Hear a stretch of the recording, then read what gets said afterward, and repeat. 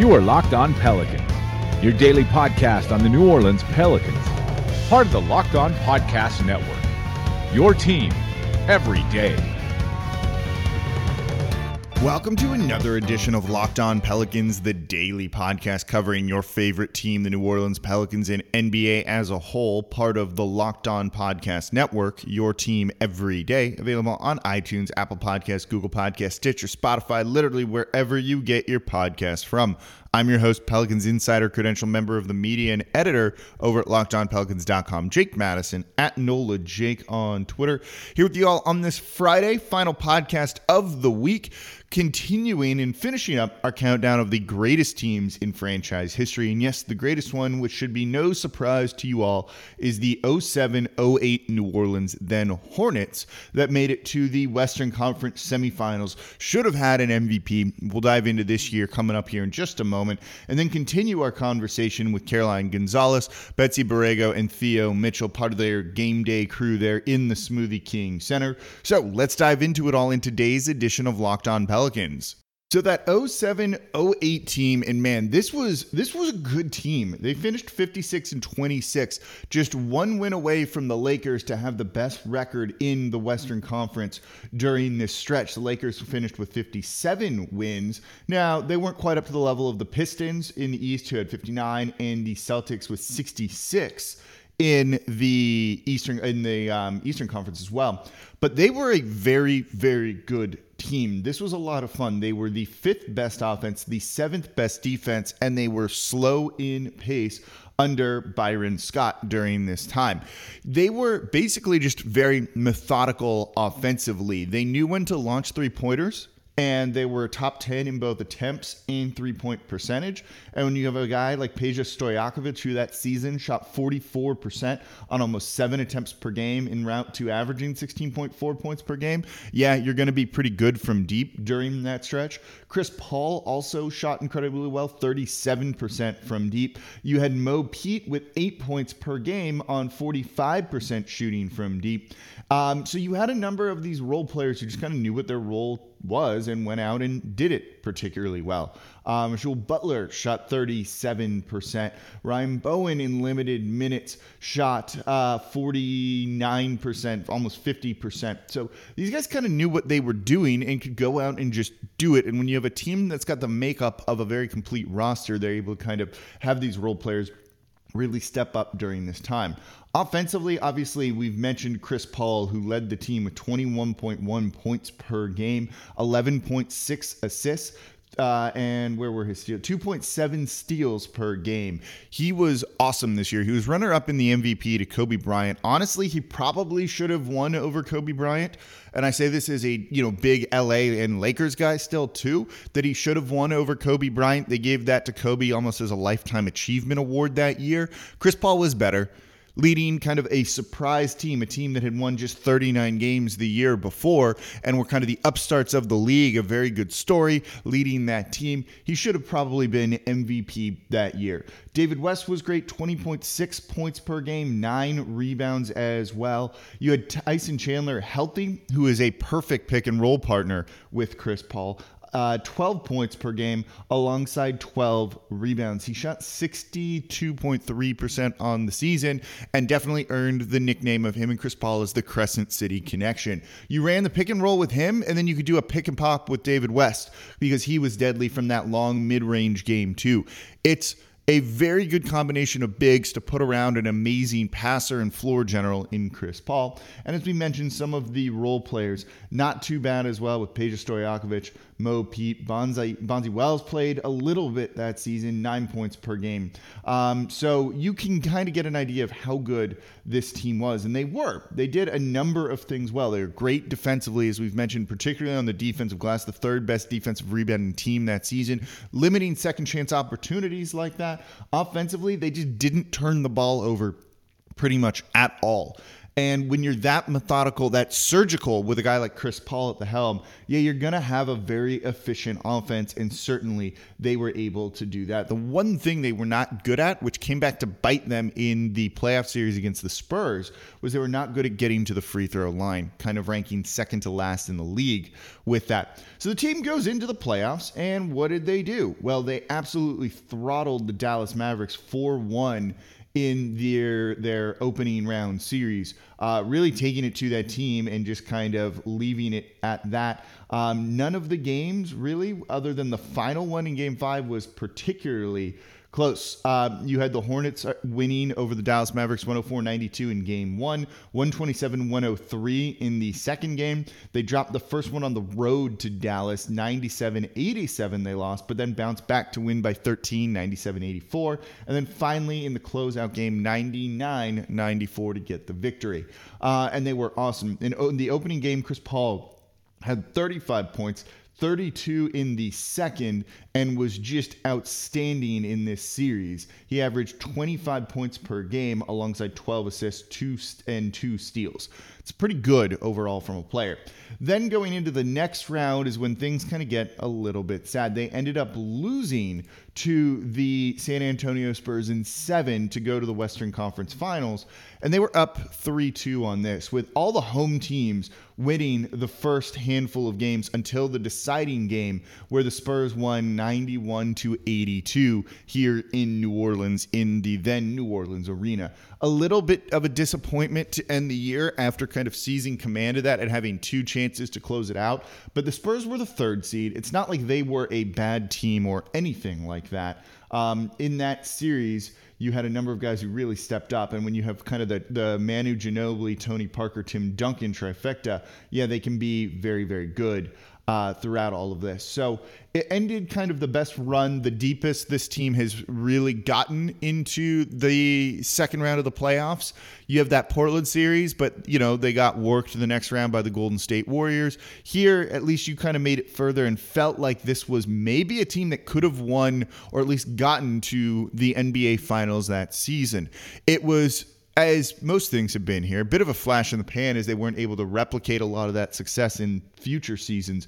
But they were able to do it this year, and it was really fun. Having the West's second best record, having a guy who was a legitimate should-have-been MVP guy in Chris Paul, David West at the height of his prowess, Peja Stojakovic bombing from deep, doing all those things, just a really fun, likable team that unfortunately was dismantled in subsequent seasons by ownership because they couldn't afford it. Was still really fun. And looking back on this, the All-Star game was in New Orleans that year. You had them kind of just be the talk of the town. They were a whole lot of fun, and I think that's why this is, and they've also gone the furthest, the best team in franchise history. Some more on my conversation with the part of the Pelicans game day crew in Caroline Gonzalez, Theo Mitchell, Betsy Borrego. Excited for this one to run the rest of the interview. That'll be the next 2 segments here. But before I do that, don't forget, subscribe to Locked On Pelicans. Still here Monday, Wednesday, Friday, talking about everything you want to know. We've got a lot more to talk about next week in news and other things. And we've still got some theme weeks planned as well. So don't forget, subscribe wherever you get your podcast from. So continuing on my conversation, we're going to dive into a number of things. So let's just kind of pick it up where we left off the other day and jump right into it.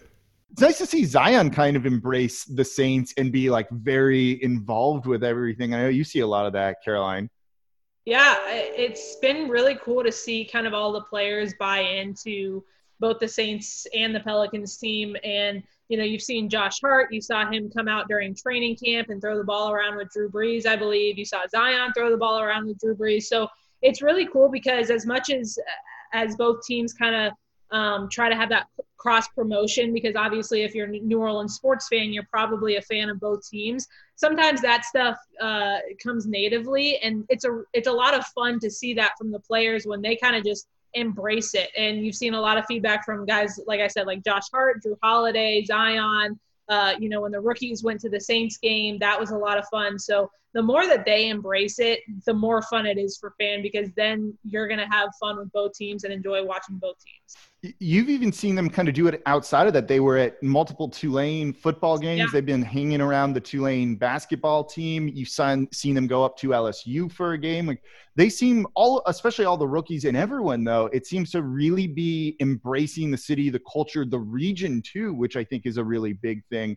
And it just kind of adds a lot to really making this team very likable. I think that's one of the reasons why everyone's so sad that, the season is kind of on hiatus right now, is like, you like everyone on this team. There's not really any players you're like, oh, like, whatever, I hate that dude. Not that anyone here would say something like that, but sometimes you get players on a team and you're like, yeah, I just don't care for that guy because of their attitude or what have you. I don't really see that at all with any of the players on this roster. When it comes to our rookies, especially, like, when you think about it, they're essentially around our age, if not younger, 18, 19, 20-year-old. I'm 34, so I'm like ancient when it comes to this sort of Sorry, thing. When I motioned, I was just talking about, us three here. But what is there to do for fun if you're an athlete other than going to sporting events? And I think that's what we saw kind of in preseason of players going to the Tulane Green Wave basketball games, football games, LSU games. So it was really cool to see them kind of just embrace everything that they could in the state of Louisiana as far as a sports standpoint. And when you talk about their characters and their personalities, it really is refreshing to not have a single player that you are intimidated to go speak to, because they really all truly are, one, just people, and they care about pretty much every person that they interact with. I know Theo, Betsy, we all have to interact with them. We're all around them, and you never fear like getting in their way or anything like that. It's nothing like that. They are all genuine people, and that's really fun to be around for me and them. No, that's really nice. So I'm a little scared to talk to Derek Favors because he has me blocked on Twitter. And I don't know what I did, but apparently he, I think, blocks a number of people, like local media in there, just to kind of tune us out like during the season anyway. That's but awesome. That was a bit of a surprise to see. I'm blocked by a number of like random NBA players, I've learned. That's awesome. Some like Marco Bellinelli has me blocked, but like talk about a player like I just dislike. He's one of them. So like that's maybe justified a little bit. But like when I saw it from Derek Favors, it was like, okay, I must have done something that has really upset this guy. I don't think I actually did though, which is a good thing. Yeah, I've heard Derek Favors say all of like 36 words in and my they were time all like, I hate Jake. So far, so yeah, 3 of them were I dislike that man. So oh man, this is serious. No, I think it's okay. Hopefully, as long as he doesn't come try and like fight me, I think before or after a game, I'm okay with it all. So keeping kind of with the game day experience, and I was saying how I think the Pelicans have done a really good job of really increasing things, whether it's kind of looking at a lot of the X's and O's stuff that you both look at during the pregame show, or the in-arena kind of atmosphere and building all of that. How much input do you all have into kind of how some of that stuff gets built out and goes forth? Are there things you really want to try and do, things you think are going really well that really add to the experience? Yeah, I'll jump in here. I think when it comes to the pregame show, especially since, as CG said, this was like our first go at it, and we were, developing some really good steam, kind of coming up to this playoff push before an abrupt halt. I think that was a great chance for the two of us and Betsy too, when she was able to fill in for any one of us if we couldn't be there, just to, try a different stuff that, we maybe didn't think of, from the eating contest to certain language we could use, for example, using various musical references or something that makes sense for, the culture and the people of New Orleans, even to what was going on in the culture of basketball. So, for example, like I love Slam Magazine, and I think on Twitter back in maybe October, November, they had this like really funny competition about which player or basketball personality had the sharpest hairline. And Lonzo Ball was one of the contestants. A lot of people were giving Jalen Rose a lot of love. I mean, rightfully so. His hairline is flawless. But I was like, it was. You're absolutely right. It was. But hopefully I don't get blocked by Jalen Rose now. But but just taking, those different elements, whether it is from NBA 2K20 and what's happening there, from Slam Magazine, from Sports Illustrated, and then just putting it all in what we're putting out there in Smoothie King Center, in the pregame show, in the in-game experience, and just seeing what works, what didn't work, what people resonate with, how people respond to us. And it was fun. It was a lot of fun. I think that was one of the best parts about it. And just kind of even moving on the fly, even having something scripted and say, okay, let's try this for another time. This is what's more relevant now. Let's try this right now. So that's one of the many things that I miss. I think also the beauty of having like our producers and our directors on our side too is that they're easy to talk to, and you don't like, for example, Theo now does all the encore contests, and I do all the fan hits and stuff with the fans in the stands and stuff. And they wanted to promote more of the Pelicans team shop. And so I was able to come to them and say, hey, look, like if it's too much to ask, like we can add that hit into the game with me wearing the team item of the game, since I'm always wearing it. And I can talk to the fans and get them more involved versus having Wayne, who is amazing, do that as well. So I feel like it'd give them more personal, like, hey, this is what it looks like on a person. And I was able to come to the producers and directors, and they were like, yeah, that's a great idea. And they let me take that hit and run with it. So Betsy's responsible for all the gear we've been getting. Good. Yeah, thank you. Going off of them, we work with some really great people, from Kyle Huber to James Crosby to literally everyone on that side of it. They're so easy and fun to talk to. They just make you feel comfortable. And I think when you're doing things in this platform, such as like talking in front of a microphone or talking in front of a camera, you want to feel comfortable, because if you don't feel comfortable, you're probably going to get in your own head and mess up. And so they're always very open to us giving them ideas. I know specifically for the pregame show, there's a segment where we were just doing highlights, and sometimes we can pull NBA highlights. But I was like, hey, I'm putting together these calls of the game of Todd Graffagnini and John DeShazier, and why not let people hear how Todd goes bananas during the game?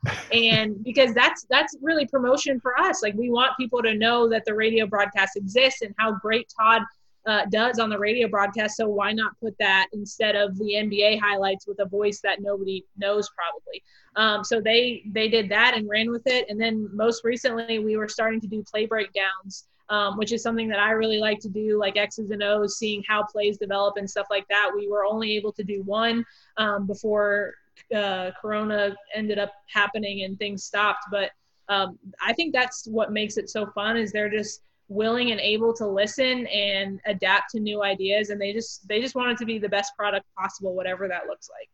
You and I were talking before we started recording, and everyone jumped on about all the content that the Pelicans have been putting out even during this break. And look, I do the Twitch show for them too, which is like a new area of things. And they were really receptive to all of that, and trying new ideas out, and can definitely speak to them making you feel really comfortable and like, let's try it and see what works, which you're not seeing as many teams do, because I think a lot of places try and play it really safe.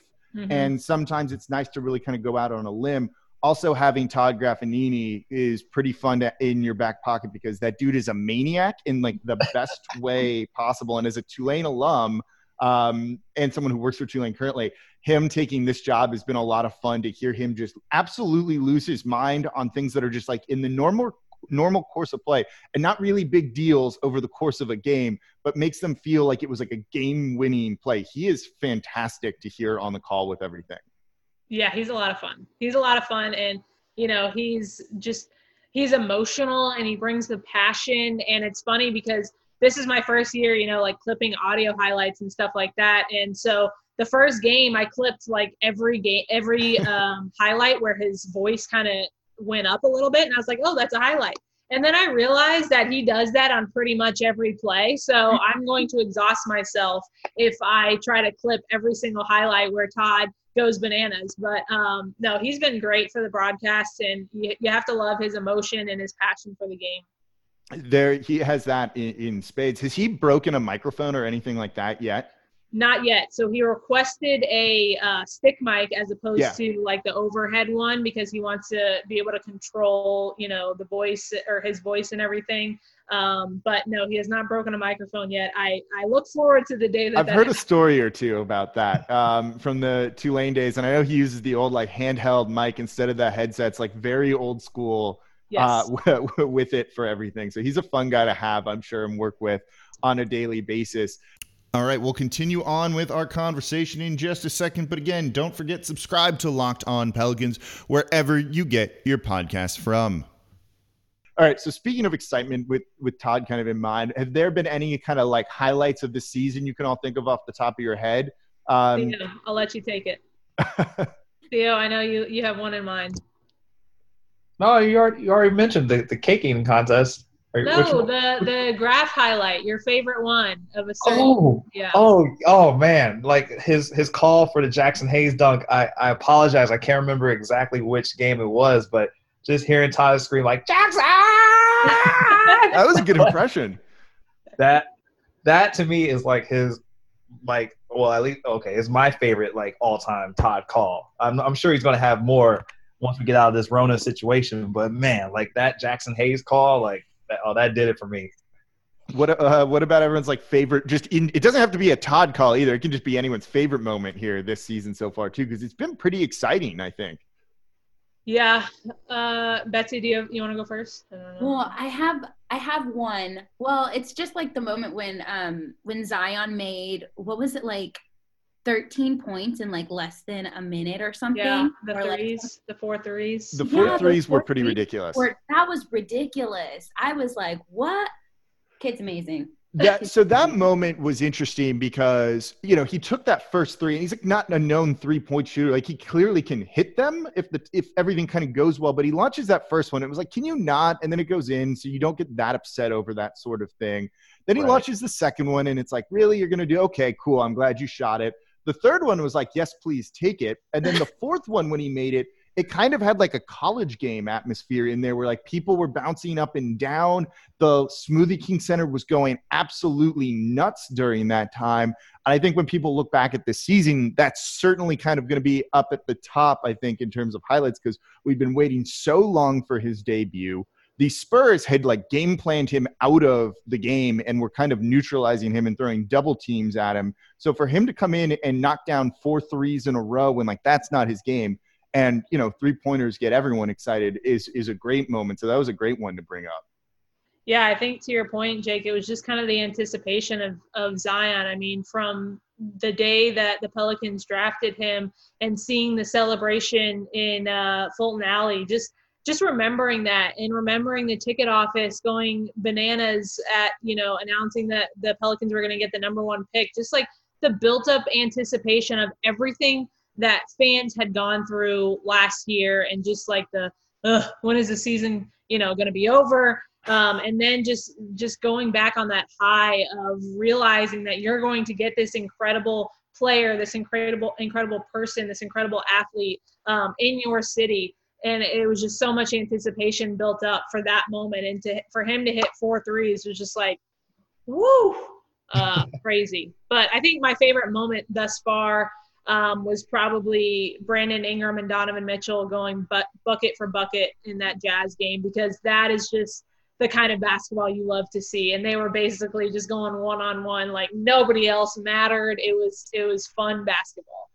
Ingram had 49 in that, I think, and the win over the Jazz hit the game winner over Rudy Gobert, who should have been called for the foul in the previous game, and they didn't get it. So it kind of was like a little bit sweeter to stick it to that Jazz team. Also, kind of my boss for the podcast stuff is David Locke, who is the radio voice of the Jazz. So I always enjoy when they lose to our team here. Yeah, David Locke is a good guy. I know him well. He's a lot, but he's fun. No, he's been great, but I do enjoy when we can beat them and I can talk a little bit of trash to him. Yeah, that's fun. I would talk trash to him if I could too. Theo, what about you for the season? Yeah. One more moment I would add. I got to give him all the props in the world. The Pat McAfee, when he came out and did the introduction, I mean, I was a little nervous at first, and then I think I got very territorial because I was like, "This is Wayne's territory, man. Like, I love Wild Wayne. Like, don't do this." But then he grabbed the mic. He came out. He had the sleeveless hoodie on. He talked about Lonzo and his J and what Zion's been doing with kids on the internet and dunking on them for years prior to coming to New Orleans. I was just like, oh my goodness. I mean, you just talk about like the energy going up, and with the introductions, it was at a fever pitch, and just how people loved it. We loved it. Everyone got a kick out of it. So between that and also the dance competition that went viral with the fans, remember that? Yes. I am mad that I didn't witness that in person. I think I had gone to the bathroom or something like that. And then I saw it go everywhere on Twitter, and I'm like, I missed a very epic live moment. There's been a couple like that this year with the baby races too and everything as well. And then we had the violinist playing Choppa Style. Like, so he was great. Like, in the moment, I remember being in the stands at that one, and like everyone was like, "Oh, this guy's awesome." Yeah, he was really good. Became a party real quick. Yeah, I mean that tends to happen, especially when things are kind of going well in the Smoothie King Center. You see that a lot, and like even to your point about Pat McAfee.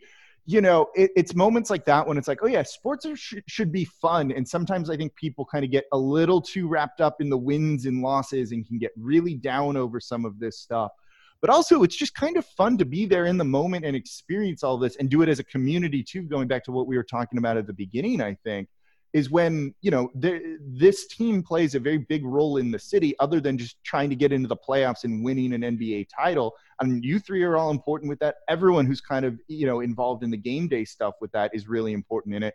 And even those little moments are really great that you kind of remember. And it's like, especially now when we're stuck inside and haven't seen people in a while, it's like, oh yeah, I enjoyed that.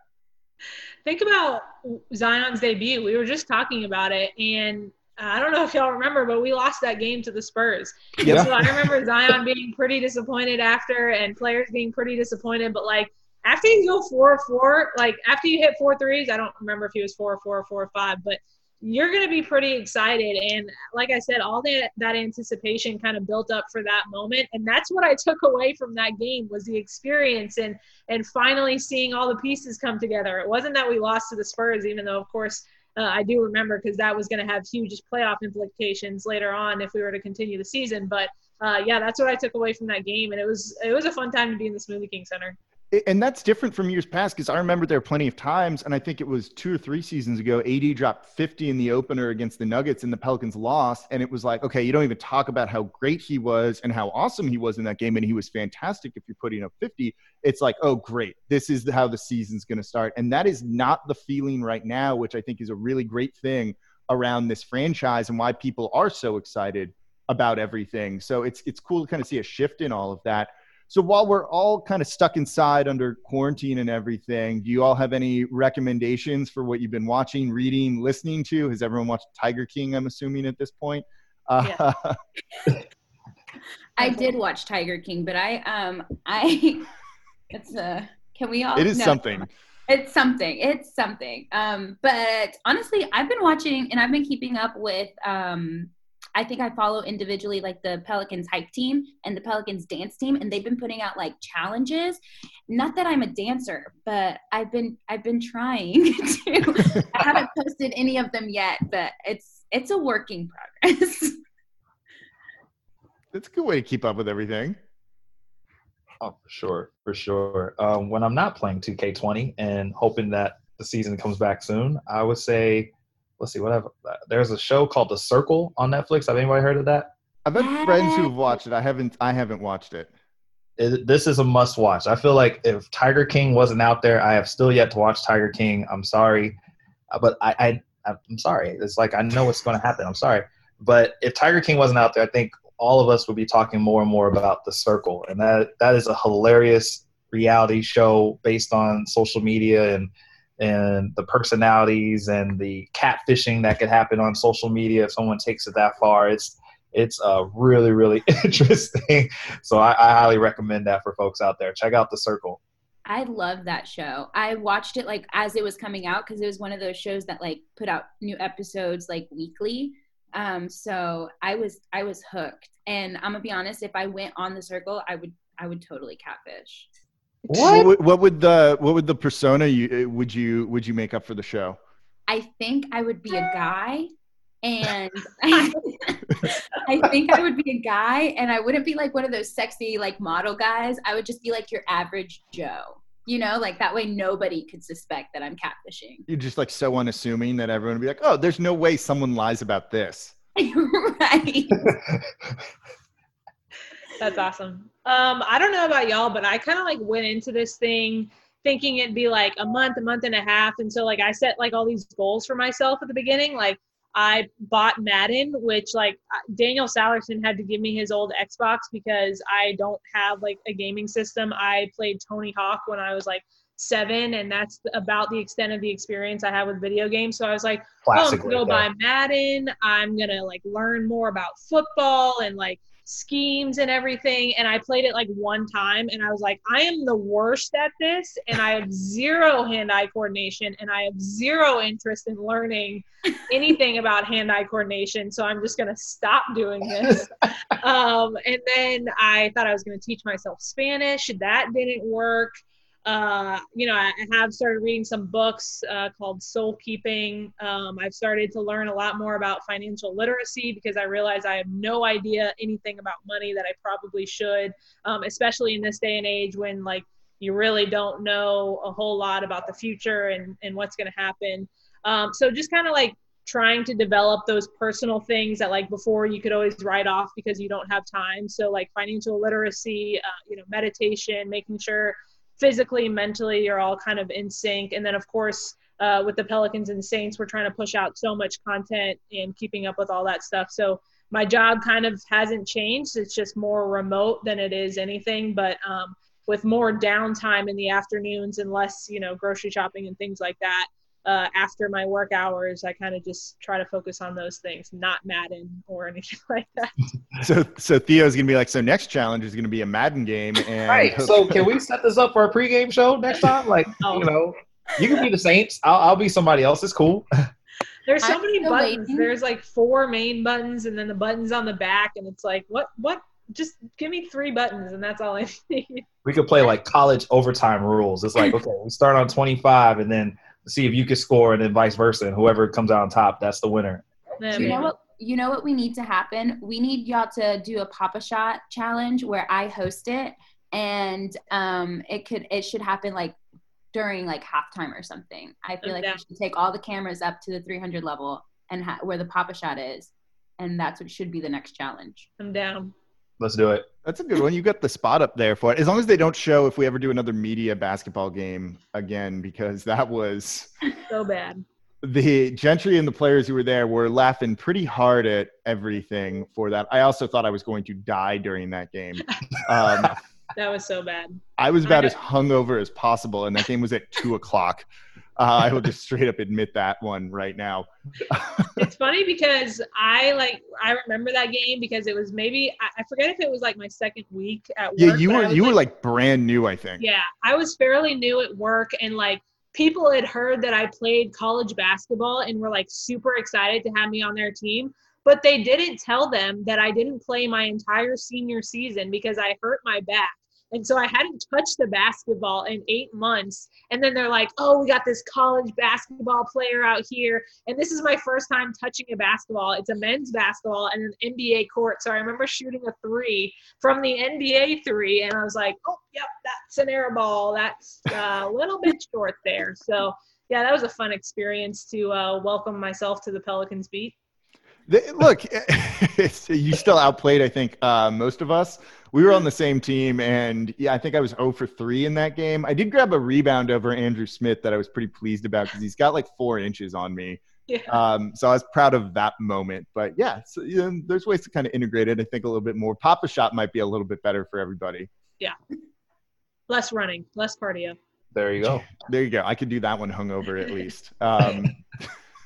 Yeah. So has anyone got any good restaurant recommendations in New Orleans for this time?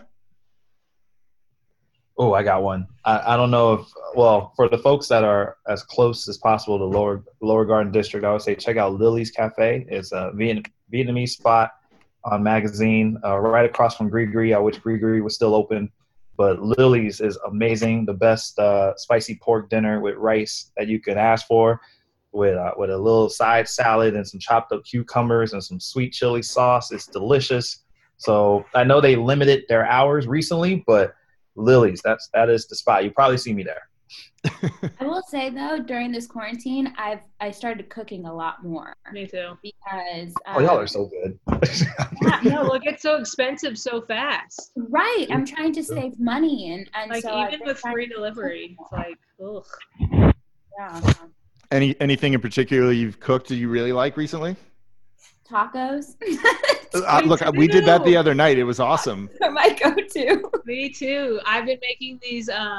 Let me just put y'all on game real quick, because this is what I've started to do. So you have the HelloFresh app, which is a food delivery app, but I don't use it for food delivery. I just use it for their recipes, and it's very easy, and it has all the ingredients right there and like step-by-step instructions for everything.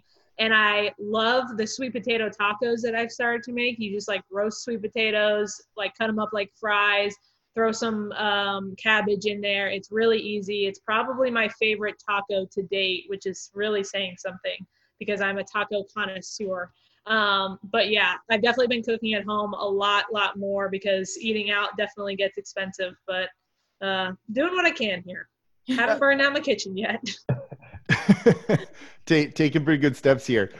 So I want to thank you all for taking the time to come on and chat with me today for Locked On Pelicans. This was a lot of fun. We'll definitely have to do it again soon, and hopefully see everybody in person in the Smoothie King Center sooner rather than later, though I know it's kind of still a little bit unknown on what might happen the rest of the year. Thank you for having us. Thank you so much. This was awesome. All right, that's going to do it for this edition of Locked On Pelicans. Thank you all for listening. Don't forget, subscribe to Hollinger and Duncan, Rejecting the Screen with Noah Kozlov and Adam Stanko, and now my new favorite NBA podcast, Chad Ford's NBA Big Board. You can do that through your smart devices. Just tell it to play podcast, whatever, or play podcast Locked On Pelicans. As always, I'm your host, Jake Madison, at NOLA Jake on Twitter, and I'll be back with you all next week.